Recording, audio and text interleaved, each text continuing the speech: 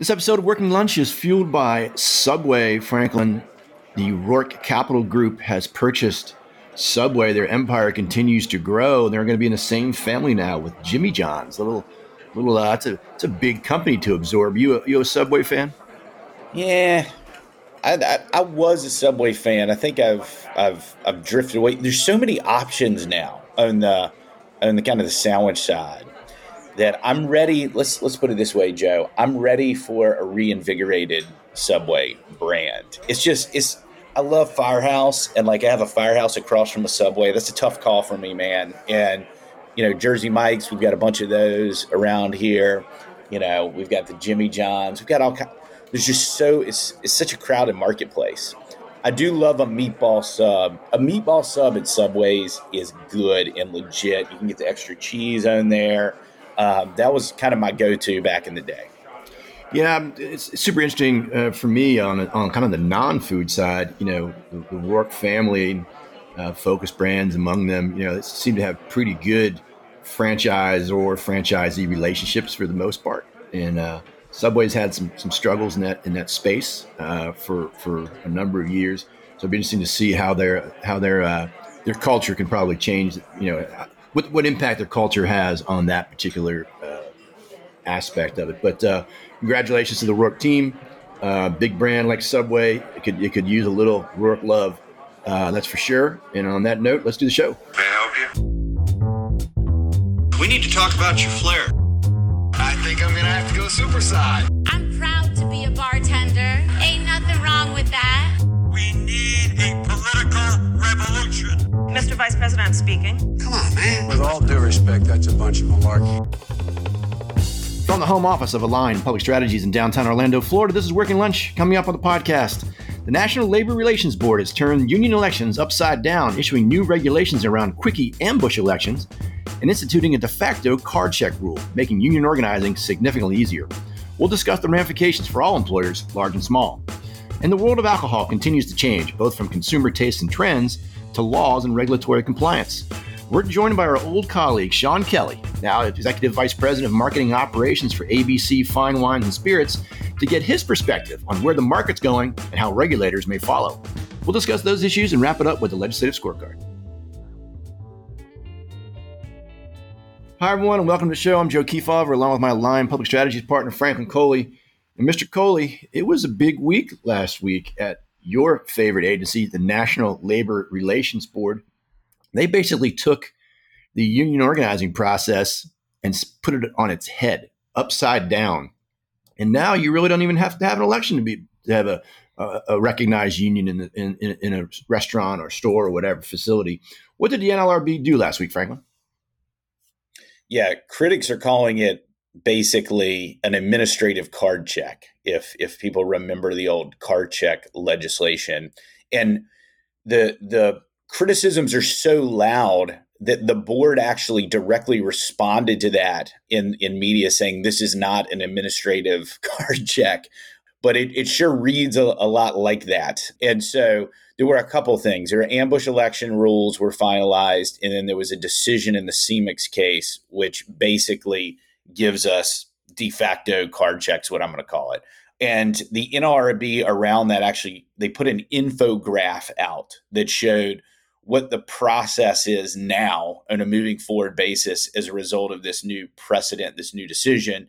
The short version of it is that once a majority of workers signal their support for a union, the employer must immediately recognize and begin bargaining with the union.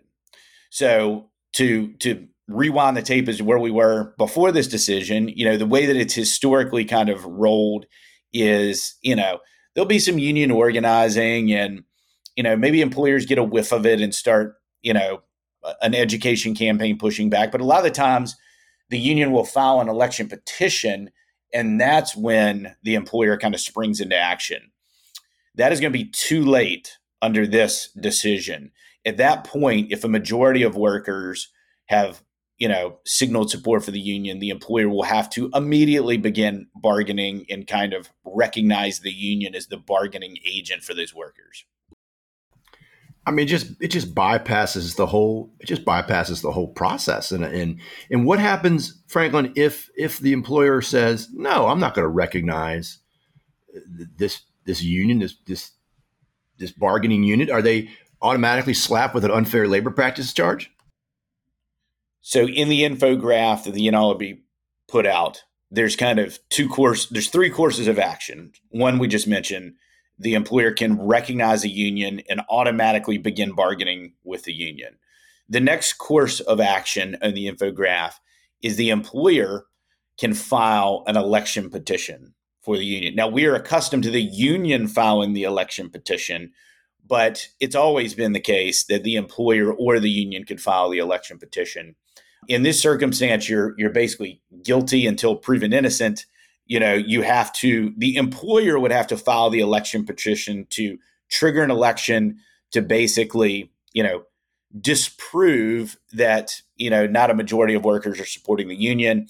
The third kind of tranche, if you will, in the infograph is the employer can basically not recognize the union. And essentially the way the infograph flows and what the NLRB is saying is you're basically verging off into unfair labor practice territory there. And there's a good chance, and in the decision they kind of spell this out, there's a good chance that you could poison the workplace in such a way that the NLRB determines that the union is going to be automatically recognized without an election, which, by the way, has always been the case. If there's egregious conduct on behalf of the employer during the election process, even before filing an election petition, but certainly during the election petition process, the board can say that the employer's conduct is so poison the well that we're going to deem that the union is automatically recognized without an election. That's always been an option, but this is really putting in force that they're going to default to that kind of on a moving forward basis. At least that's the way I think most people are reading and interpreting the decision. Man, I think the audience needs to have an appreciation for how big of a sea change this is in the process in law. Franklin, what's going to be the reaction? I mean, I assume the United States Chamber of Commerce is going to go to the mattresses on this with allies in Congress. I mean, what's the political play in DC right now? Well, I expect, number one, there's going to be tons of lawsuits flying immediately on this and probably ambush election rules, which we can talk about next. So I think that there's a whole legal process that's going to play out here probably over many, many years. But you can't bank on that. You've got to start operating like this is the law of the land today. Similarly, there will be a political process. Congresswoman Fox at Ed and Workforce in the House is going to, first off, everyone knew that this was coming. This return to Joy Silk, has been under discussion for, we've talked about in this podcast for a year or two. So everyone knew this was coming. Congressional members of Congress knew this was coming.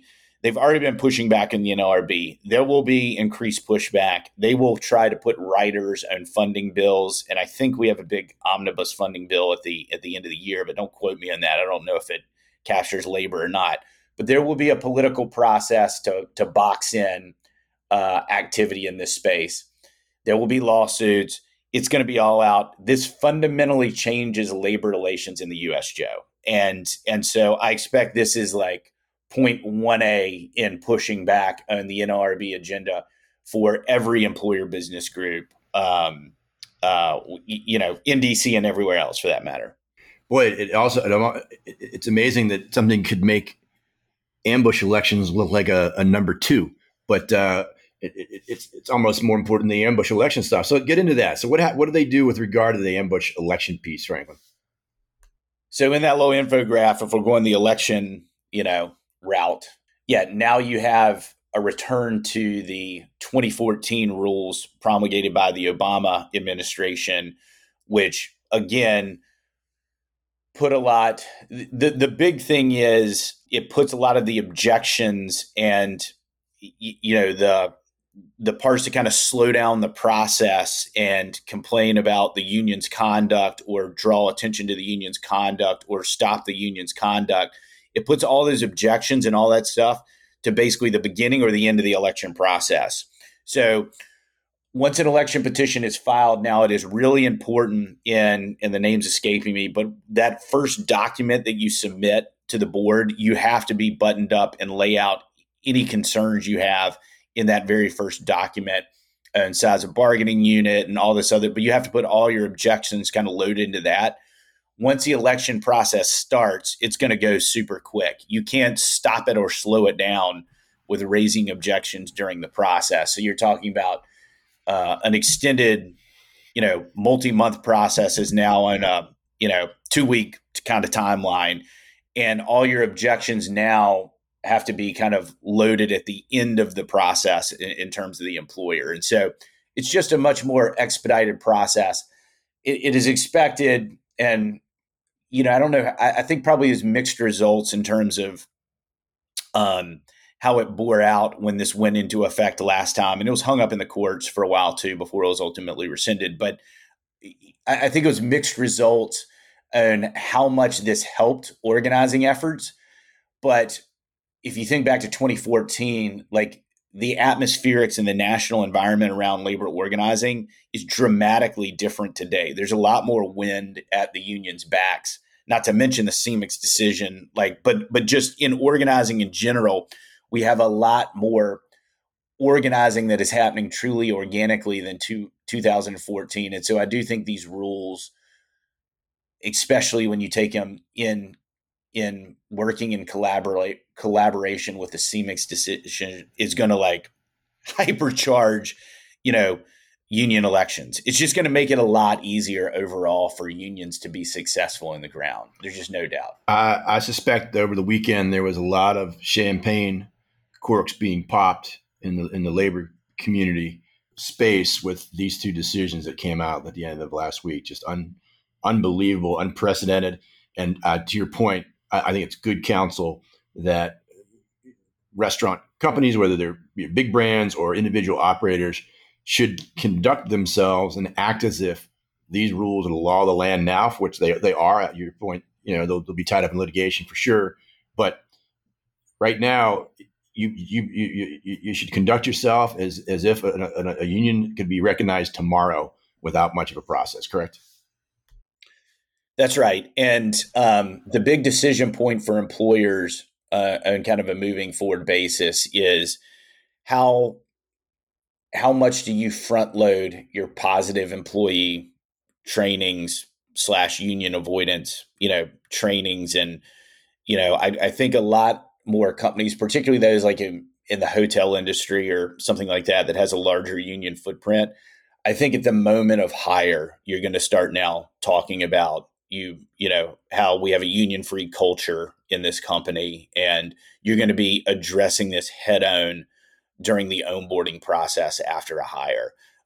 Because, and I don't think that restaurants are there yet, but you have to be much more proactive now with this stuff, because by the time you find out that there's organizing happening in a store, it's going to be too late. They're going to be recognized essentially once they get a majority of workers, and you've got to be much more proactive and front loading a lot of the stuff that, historically you've kind of done after, organizing kind of bubbled up or even an election petition was filed. I'm literally speechless. I don't even know what to say, man. It's a big deal. And the world today doesn't look a whole lot like it did just last week in this space. And so more to come. We'll have more news items probably coming out by the day in this space. And we'll see how the business community reacts this week, and we're reporting on it to you in the next pod.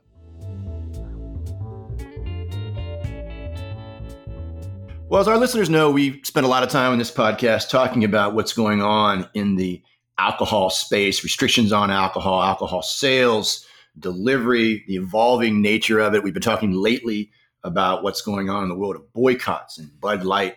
And it made sense to me to invite back to our podcast an expert, not only in that space, but an expert in this podcast because Mr. Sean Kelly, you're the one that created this podcast, 302 episodes ago. Welcome back, my friend. Oh, it's good to be back. This is like being invited back to Meet the Press, but you're David Gregory is the host. He had a full head of hair. For our listeners, Sean is now the executive vice president of operations and marketing for ABC Fine Wines and Spirits, which is a regional retail player in the Southeast. Mr. Kelly, how many stores and how many employees does your company have now? So depending on the season, we'll normally range from 1,400 to 1,700. We've got 125 stores now. By the time we get to December, we'll probably be in the range of 128 to 130, all in Florida. So you're in charge of marketing. I look at your office right now. You have a beautiful oaken keg barrel in the back with a bunch of bottles on top of it. If that was in my office, they'd be tipped over empty bottles, full bottles. So our, alcohol is a big part of what's going on inside restaurants. We learned during the pandemic, the restaurant industry was super, super involved in cocktails to go and allowing cocktails to be delivered and wine to go and all this kind of stuff. You are at the front of consumer trends. What do you see? We see in the newspaper over the last couple of weeks, and we've been seeing it for years now, beer consumption, as a general rule, continues to trickle down. Spirits consumption is up. What are you seeing at the retail level that's important, not only as a leading retailer for beer, wine, and spirits, but if you were Sean Kelly's Bar and Grill, what are you learning in your space that is transferable to restaurant operators? Sure. I think it happened a little later to us, but what we're definitely seeing now is people are unwilling to spend as much on a single transaction. So in other words, the average basket has just come down, and it mostly comes in terms of how many bottles are they willing to buy in each trip, which I would assume if you're at a restaurant, maybe you don't get the dessert, maybe you don't get the appetizer, maybe you get a mid-level wine as opposed to going a little bit higher. I think we've seen it over the last 2 to 3 months in particular. Oftentimes when we see gas prices adjust, we'll see that type of behavior. But lately it seems more tied to interest rates, credit card debt, plenty of people in Florida who are paying student loans that they weren't expecting to have to pay anymore. So all of that's having an impact. Are you, Sean, are you seeing, obviously you are seeing it, you're in charge of it, but talk to me a little bit about the beer and why do you think beer is coming down as a percentage of the overall spend? What's happening out there among young people? What's the demographic? Why aren't young people drinking beer like their parents? What's going on there? I think there's a couple things happening right now, and what a lot of people like to say in the moment is that Bud Light has a lot to do with it. I would argue that, and the data shows this was playing out well before anything in that space. And I think most of it has to do with a more health conscientious, younger demographic who has just decided that either they don't like the way beer makes them feel, they are measuring calorie counts, whether they're accurate or not, but I think that plays a role. But mostly I think with these ready to drink cocktails, it's an inexpensive, lower calorie way of getting the same outcome. I think younger people also, they'll go out for longer stretches of time. The alcohol content itself is a little bit lower in a lot of these, just depending on which ones you're drinking. So I think all of that ends up playing a role. What's also interesting is that a younger demographic also tends to, for whatever reason, be willing to spend more on spirits.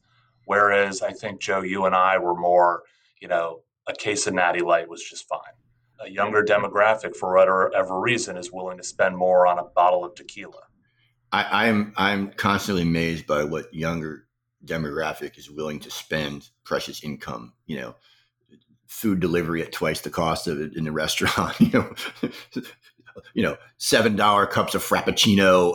It's like what I'm constantly amazed, at what young people spend their money on. But I have two young people in my life, and I just watch money fly out of their / my pocket at an unbelievable rate. Sean, you brought up Bud Light, so let's talk a little bit about that. And there's been some stuff in the papers the last week or so that's starting to level out a little bit, that people are returning to it. It's kind of that the dust is kind of settling on that fracas a little bit. Were you seeing, like, you're with consumers every day, you're right across the counter. How did that play out for you all? What was your experience with the Bud Light boycott? Our experience was, it caught us off guard as well. I think what we were initially concerned about was the number of guests coming in who were frustrated that we were still selling it. So we heard some noise about that. Most of that has just settled down, but the data doesn't lie, and the data is showing us that consumers have clearly voted with their purchasing power. So we're just not seeing the volume on Bud Light like we were. And yes, it has leveled out. I was looking at some reporting on that today, but it's still, where it's leveled out is still a major hit. Yeah, and again, I tend to be super cynical, though. The Bud Light, the scope of it really fascinated me. I mean, the people that are participating, in these, the Bud Light boycott in particular, are not, as a general rule, stereotyping. They're not being recruited by Mensa, right? And I think that whole politics of grievance tends to be fickle in nature and transactional. I think a lot of them will come back.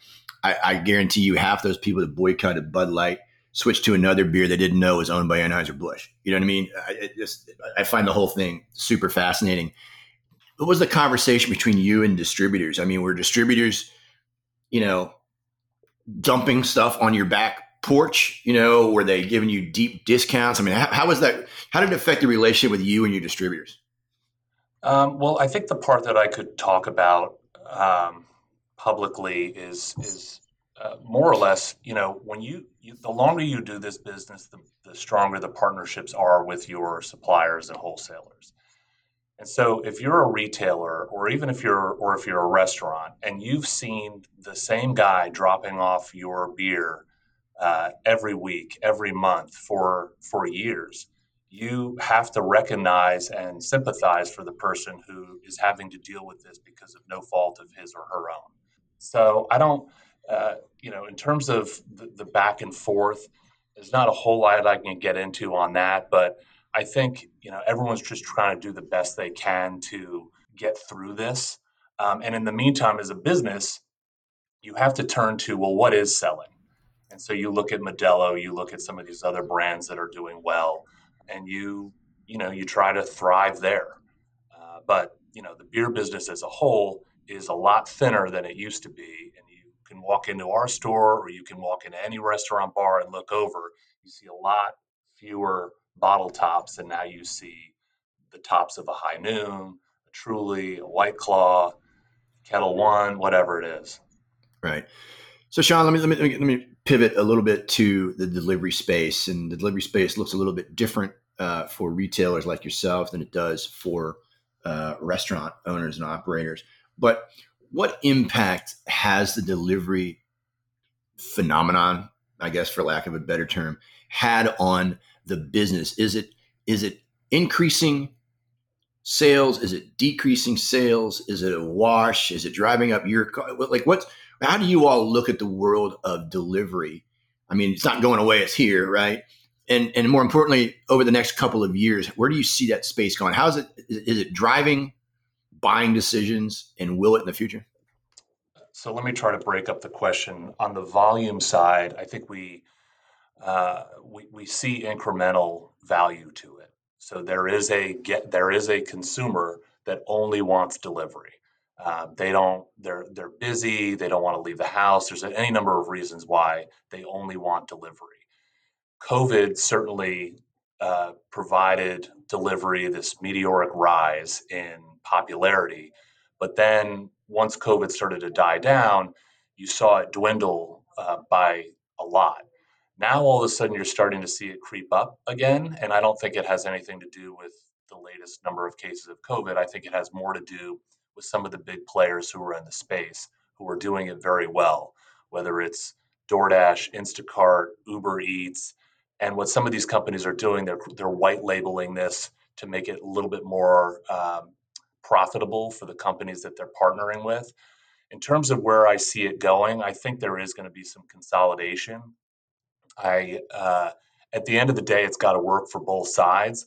So if I'm a restaurant, and this has been playing out for years now, it is so costly that sooner or later the prices are going to have to come up.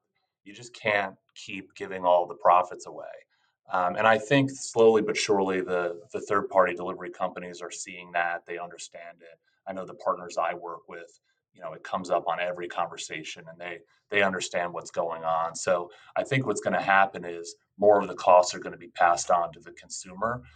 My hope for the restaurant uh, businesses is that they can find a way to bring it more in house to get people back into the restaurants, because I would hate to see delivery continue to hurt their businesses. Yes, they might get volume, but boy, is it expensive. Yeah, it's kind of pick your poison. I mean, you think about what's happened in the wage space the last 5 years in terms of wage inflation, and you think, if we're going to do delivery, if I'm company X, do I have employees that are doing it with my specs since I can control my brand and my product? And the costs of doing that are outpacing the costs of outsourcing it. Even though the cost of outsourcing it is skyrocketing as well, it's skyrocketing less than the wage piece, and so they're caught in this rip current where their margins are just eroding from both sides, like a sandcastle just kind of eroding out on the beach. They get eaten alive on the wage side and eaten alive on the service side. You're right. It's got to come to a critical point. Sean, has nothing to do with alcohol, but I used this example on the pod a few weeks ago. My daughter got a chicken sandwich to go from a fine chicken outlet, Chick-fil-A. She ordered Chick-fil-A, and it was delivered by a third party. And by the time it was whatever she ordered, the drink, blah blah blah, it was like $9.20. By the time it got to the house, it was $21. And it's like, and of course, after my aneurysm, I cleaned the living room back up. And you say that sandwich better be delicious. It's been $21 on a chicken sandwich, and we had a little come to Jesus on that conversation. But at a certain point, it's just not feasible anymore. And I'm worried that an entire generation is growing up where delivery is now part of it. I mean, listen, I'll tell you how old I am. I still can't believe that 20 years ago, people were going to pay ungodly amounts of money a month to have a cell phone. Like how do these 20-year-olds, and here we are, in 2023, and like you can't live without, a cell phone. Huge chunk gone out of disposable income. The modern technology has done a lot for convenience, but boy, it is eroded financial buying power of the people it's helping, and delivery is one of them. My kids think delivery first. They think delivery first. Your podcast listeners in the restaurant space, I'm sure a lot of them have looked at, well, do we just go ahead and do this in-house? They probably determine how many orders are we getting. If we own delivery, we can make it work. The cost of doing that alone is really high. So you're paying for an employee that you have to be able to trust to use a company car. There's the liability of it all. But I think one of the things we experience most of all is, and the third-party delivery companies are really good at this, it's the interaction between the guest. So let's say somebody places an order from a local restaurant and it includes a craft cocktail. That delivery driver has to go to the house, ring the doorbell. Let's say the person's in the backyard at the pool and they don't come to the door right away. What do? They got to bring it back to the restaurant. Do they call? If you're not equipped from a technology standpoint, which is incredibly expensive, to communicate with the guest and say, "Hey, I'm here," you're losing dollars there as well. So it's not quite a money pit, but it's kind of hovering around there.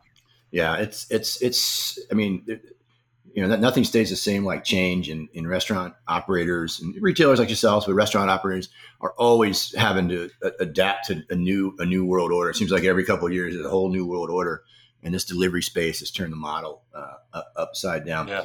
Well, Sean, I do appreciate. I know you're busy, but it's fun to talk with you. It's like it's like you're staying in a hotel that you built with your own hands, right? This is your podcast, so you built this thing. I appreciate, Joe, that you have kept this thing going. You didn't allow Franklin to tear it down, so that's a win. It is interesting that this podcast has survived Franklin's malicious assault on the English language for all these years.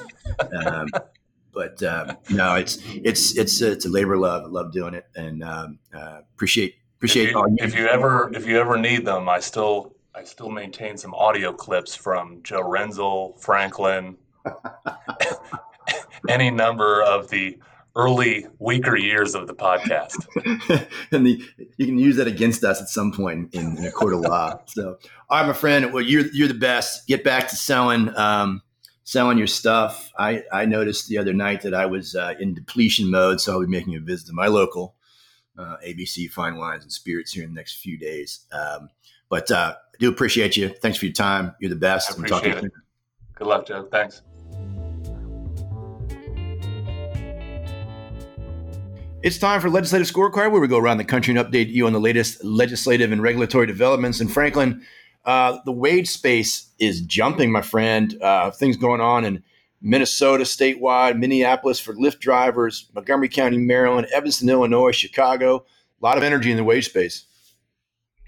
Yeah, it's worth noting, too, there was a big Wall Street Journal piece on the tipped wage this last week, which led to a big CNN piece on the tipped wage. There was market press, as you just mentioned, Joe, all across the country. One Fair Wage is getting really aggressive on their kind of public affairs comms side of this, and we're getting a lot more attention to the tipped wage issue. So in Minnesota, kicking off there, Joe, we just had an automatic escalation there. The minimum wage will increase by 2.5%.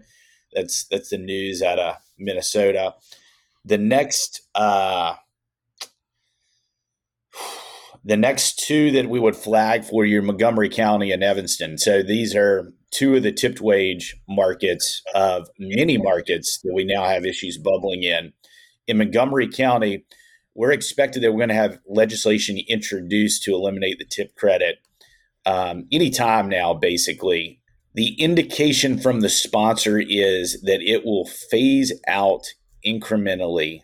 I think, Joe, following kind of the DC model, but you can do a correction on me on that. But it would raise the tips wage with a bump to $4 an hour, then $8 in July of next year. Those are steep increases. And then it would calm down a little bit. It'd be followed by $2 an hour yearly increases until 2028. So the tipped wage in Maryland is 3.63 and the minimum wage is 13.25.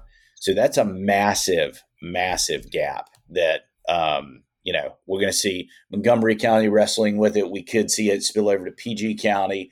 We had activity at the state level on this issue last year, and we kind of dodged a bullet. But the surest way to put it back into the statewide dialogue is to have a bunch of municipalities doing stuff. So that's why Montgomery County and PG County are important coming out of what happened in DC.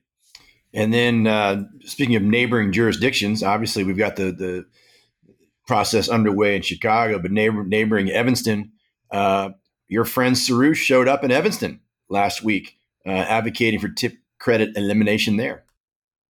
And all but promising that Chicago was going to approve the elimination of the tipped wage on October 4th. Not only, Joe, did she promise it's going to pass, she gave a date certain on the record while testifying. And essentially she was chiding Evanston that they needed to get on board and follow Chicago, or they were going to have this this flow of jobs out of their market into Chicago. So she was doing a little chest poking in Evanston. The Evanston proposal, is very similar to the Chicago proposal. It does have a split between small and large employers, 4 to 50 employees. It would establish a minimum wage of $15.50, and then $16.25 for larger employers. So that's 51 up. And then it's currently in track with the Cook County wage, but essentially it would just eliminate the tip credit over time. So this thing was tabled, right? Isn't that right, Joe? It was, I think it's been tabled for about a month. They come back in late September for their next meeting. So if something gets over the finish line in Chicago, I can expect that Miss Saru will be right back doing chest poking again. So that's it from the windy area. The last thing in wages, Joe, Minneapolis, the mayor vetoed the ordinance that would have established a guaranteed minimum wage for Uber and Lyft drivers. As we reported last week, it passed the city council with not enough votes to override a veto. So there's a good chance this kind of puts this into limbo. This follows kind of very similar action at the state level where something was muscled over the finish line. Essentially, the governor vetoed as well. So now the mayor, I think, has indicated that he'd like to see action in this. He just doesn't like this approach. So I think it's probably going to. But he cut a side deal. I thought it was pretty interesting. He cut a side deal with Uber, left Lyft out of it, and Uber and the mayor agreed on a sidebar to a pay and benefit regimen. Talking about a power play, man. He just dismissed the city council essentially, which I thought was pretty super interesting. Franklin, talking about a power play. The state of New Jersey slapped Boston market pretty hard, man. 27 locations said, we got some problems, folks. What's going on in New Jersey? Yeah, 27 locations, a bunch of wage-related violations. So let me read them off. Unpaid or late wages, hindrance of the investigation. Wow, that's not a good one. Failure to pay minimum wage, records violations, failure to pay earned sick leave, failure to maintain records for earned sick leave.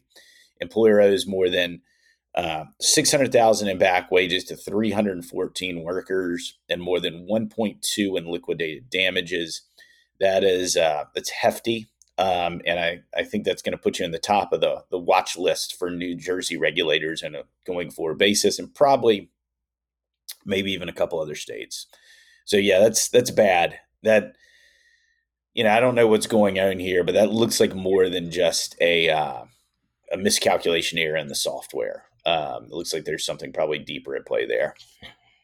Franklin, switching to this great state of Wisconsin, the dairy state, who will soon be raiding daycare centers and elementary schools for employees, wants to get rid of work permits and permissions for 14-year-olds and 15-year-olds in the name of the labor crunch. What the hell's going on up there? Yeah, current law, you have to have a work permit or parental permission if you're 14 or 15 years old to work in Wisconsin. So they're looking to kind of revoke this. So if the bill is to pass, the governor is probably gonna hammer it down. This is separate and apart, Joe. There's legislation that would allow 14-year-olds to serve alcohol in bars and restaurants too. 14. Come on, man. Yeah, this is reputationally. This is probably not for us. All it takes is one single episode where something bad happens, a burn, or 14-year-olds serving alcohol to other 14-year-olds, or it takes just one episode here, and it's not good. It's just not good space. So I understand the workforce related pressures. I get that, but this is reputationally is kind of quicksand. Yeah. So enough of that. Franklin, New York City, not to be outdone by their neighbors across the river in New Jersey, they passed out big old piles of fines to some notable restaurants as well.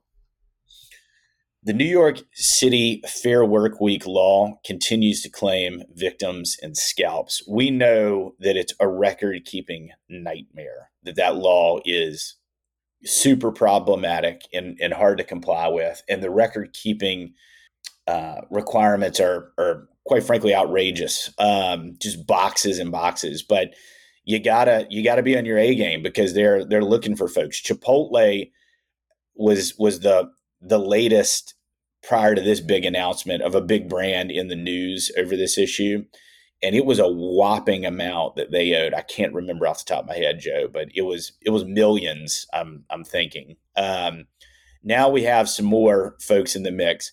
Panda Express, Au Bon Pain, and then 7-Eleven. What's 7-Eleven? Raise the Roost. I guess that's their restaurant side. Anyway, they're all getting nailed on this, and they're all differing amounts in civil penalties. But look, you got to be in compliance with this. I know it's tough, but they're hunting folks down. Franklin, while Saru was busy in Chicago and in Evanston and taking a victory lap in Chicago this week on what's going on there legislatively, she took a big loss in the court of law. Federal judge in California said, "Nah, you can't stop suing Darden. You don't have standing." Yeah, there's a number of lawsuits they've pursued over the years. This one was a discrimination one against female and minority servers.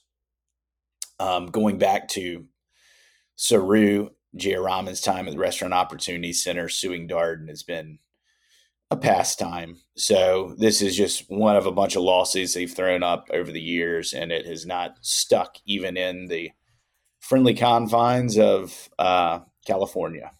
Yeah, so kudos to Darden for winning again in the court of law against one fair wage, but I'm sure the attacks will continue.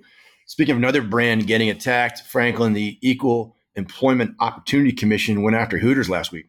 Yeah, and remember, we have a fully seated Democrat majority of the EOC now, and so we haven't seen a lot of activity out of the EOC, but we're probably going to be reporting a lot more in the coming months and even years here. So, yes, the allegation here is that Hooters, when they brought back employees after a COVID-related layoff, that they essentially discriminated against Black or workers that had darker skin tones. And so North Carolina location, and the complaint here is that they selectively brought back certain Hooters girls with race being kind of a factor. So we'll have to see how that plays out.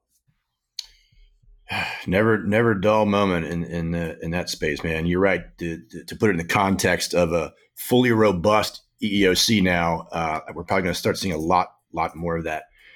Franklin, talk about a gap in time. Early this spring, Delaware legislature sent to the governor basically a styrofoam ban, for lack of a better term, and he finally signed it in the last week of August. I don't know what took 6 months to sign the darn thing, but we got a new law in Delaware. We got a new law in Delaware prohibiting fast food establishments from giving customers beverages or ready-to-eat food in styrofoam, single-use plastic, stirrers, picks, etc. will also be prohibited. Straws and by request only. Last thing in that space too, and we'll probably report on this next week, but the enviros have turned on paper straws as well now. And so paper straws typically are sealed with a coating that is like the PFAS, it's a forever chemical. Otherwise they just disintegrate within 10 seconds. So bamboo and paper straws are now under the microscope. The one thing to watch there is there's a lot of paper products in restaurants that have coatings, not just straws. And so the straws being under assault now could be the first step in some of these paper products that were the solution to foam now facing greater scrutiny across the board. So this may be the next evolution in the enviros focus on kind of single-use items. Yeah, I saw that. Same body of reporting last week on that. I thought it was super interesting that now even the paper straws or the replacements for the plastic and styrofoam are now being called into question. So never dull moment in the packaging space. Franklin, that was a pretty quick scorecard. I mean, last week of August, Labor Day coming up, but still a lot going on, especially in the wage space. And we'll have more for you next week. Well, my friend, another week, another pod. But you and I talked last week about the impending Republican debate on Wednesday, and that debate has come and gone. Franklin, I'm sure you watched, took copious notes, probably replayed it 3 or 4 times, read all the coverage after it. What was your take on the debate itself? Was it a good debate? Was it a lousy debate? And who prevailed?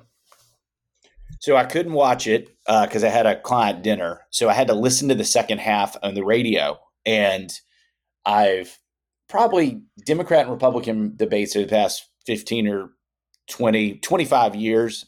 I probably watched 90% of them, watched or listened to 90% of them. And watching them with a group versus watching them alone on TV versus listening to them on the radio, you will have different takeaways. And so, so I didn't immediately trust my takeaways, and I called people right after I listened to it. And I was like, you know what? I think DeSantis is not going to get credit for how well he did. He was the front runner on the stage and essentially went unmolested the entire night. And if you were a DeSantis supporter or leaner and you're like watching DeSantis, and there's a large viewership, particularly in places like Iowa, then not only were you proud, you did not hold your head in shame at all. He did pretty well. If you looked at him in isolation, most of the coverage coming out was obviously the exchanges between Christy Haley and, that drew most of the attention, and that was most of the cable coverage afterwards. I think Haley obviously got a bump. Vivek got a bump. There's a couple other bumps, but I think the initial polling is showing that DeSantis got a sneaky bump. And the Des Moines Register before, look, this is not a national election. Everybody's looking at national polling. It's not a national election. It's a state by state. It's not even an election. It's a caucus. And in some states, it's a primary election. They're different than national elections, certainly. The Des Moines Register, probably one of the most reliable polls in the country, has DeSantis in striking distance of Trump before the debate. It's like 9 points. And the first poll out of the debate was a Washington Post poll, had DeSantis within the margin of error in Iowa and basically getting the larger bump out of the field, out of the debate. So anyway, it's a long way to answer your question, Joe. But I felt that there were a number of people that did well.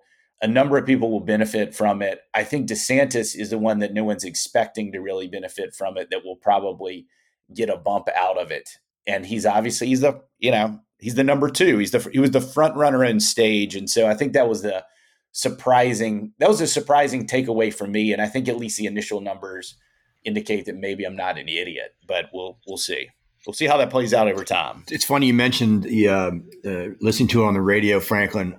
I'm gonna name drop, but I listened to one of the George W. Bush Al Gore debates on radio. I was coming from a fundraiser that we had put on at Wendy's CEO founder Dave Thomas's house in South Florida, and I was driving back to Orlando and I was listening to that, and I'll never forget it because you could tell you weren't distracted by the bells and the whistles and the ties and all that kind of stuff.